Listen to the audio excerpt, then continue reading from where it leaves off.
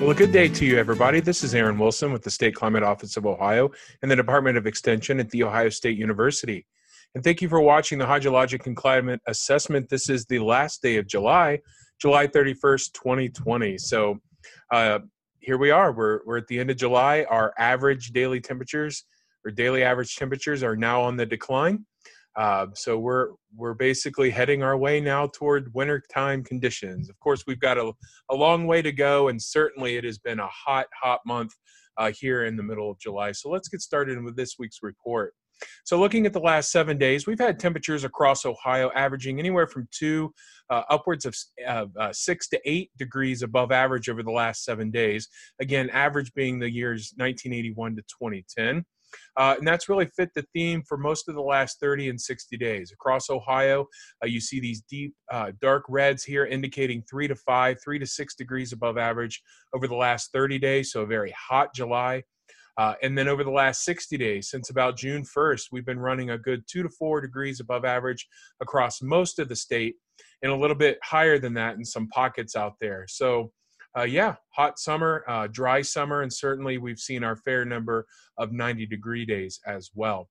Looking at the precipitation this past week, you can see a lot heavier rainfall across the Missouri Valley, southern Illinois, southern Indiana, and stretching up into some of our southern counties here from Hamilton County over toward Lawrence County. And this was, over the last couple days, this has been good news as this area has been trending a bit dry.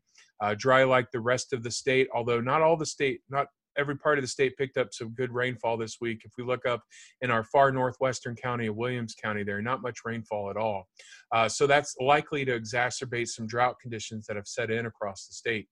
Now, looking at the CoCoRaHS, the Community Collaborative Rain, Hail, and Snow Network here, I just picked a day ending on the 28th of July. We had over 2 inches of rain that fell in Hardin County here over an area that's been really dry this past summer. That's indicated here in this part of the state here, Ada and Kitten as well, that have only seen about 3.5 inches of rainfall since June 1st. On the flip side, we've had a lot of locations in the south and central portions of the state here picking up anywhere from 10 to 12 inches of rainfall since June 1st. So again, a lot of haves and have-nots across the state. Looking at our precipitation differences compared to average over the last 30 days, anywhere you see the green, which there's not a lot, that's above average here in our far western counties of Dark Preble, Butler, Hamilton, and Claremont counties. The rest of us have been seeing conditions below average here. Some of us running sub 50% in these red pockets over the last 30 days. And even over the last 60 days, a lot of our northwestern counties here from Defiance eastward through Sandusky and Seneca counties looking at less than 50% of our normal rainfall over the last 60 days. That's obviously had an impact on our soil moisture, so we can look at our soil moisture percentile ranking here for the top one meter of the surface. A lot of Ohio is in that beige color, indicating dry soils.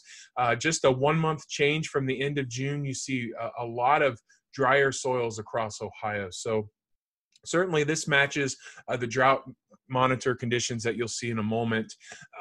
Looking at, the soil from a NASA product down to about 200 centimeters here, very deep dark reds here indicating less than 2 percentile over places like Summit County, parts of Stark County as well. So almost a flash drought type experience happening up there as we've gone from close to average conditions really to very dry conditions over the last 2 weeks.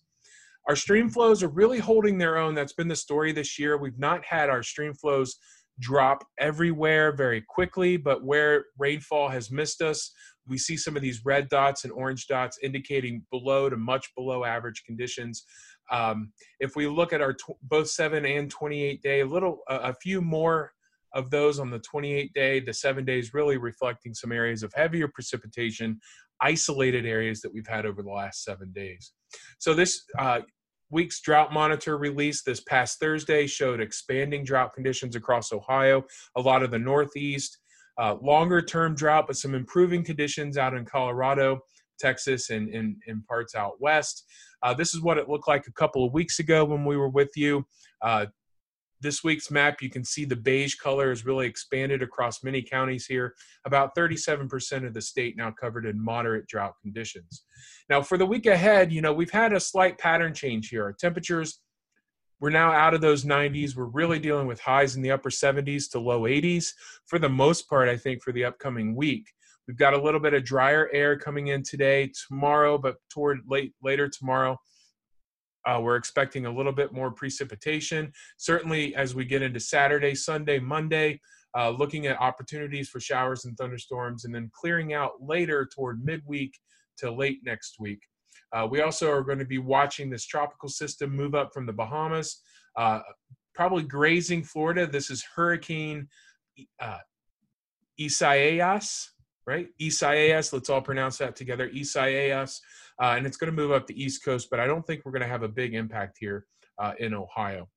But we are looking at a little bit more rainfall than we've been seeing over the last several weeks here. We're looking at widespread 3/4 of an inch to maybe 1.25 inches in our southwestern counties.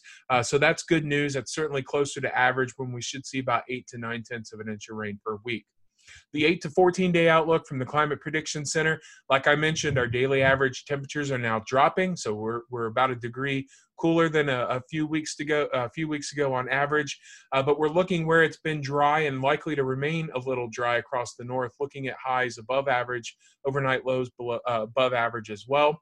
But we still are going to stick around with some, an increased probability of wetter than average conditions, especially in our southern counties. So that'll be the refrain, I think, for much of August, where temperatures are probably close to, maybe slightly below average, with precipitation that's a little bit above average in some locations. Maybe we'll take a look at that in a week or two.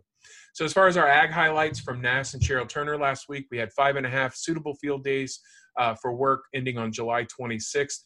Obviously, the rain was welcomed. It really improved some crop conditions out there, and a lot of things are looking pretty good across the state. There are some areas of concern, that areas on poorer soils, drier soils that have struggled a bit.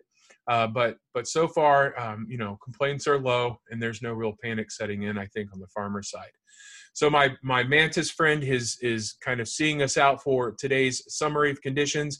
D1 moderate drought conditions expanded to about 37% of the state this week.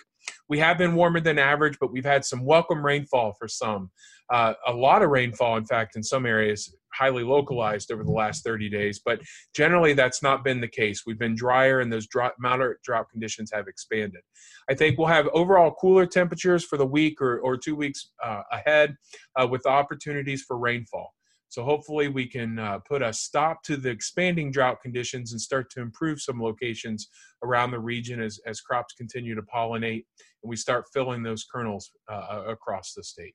So as always, I want to thank you for joining us. You can always find some more information at SCOO's website, climate.lsu.edu. We have a number of federal and regional partners that help bring climate information and services around the region, and we're very glad to be a part of all of those as well. Check out those links for some more information.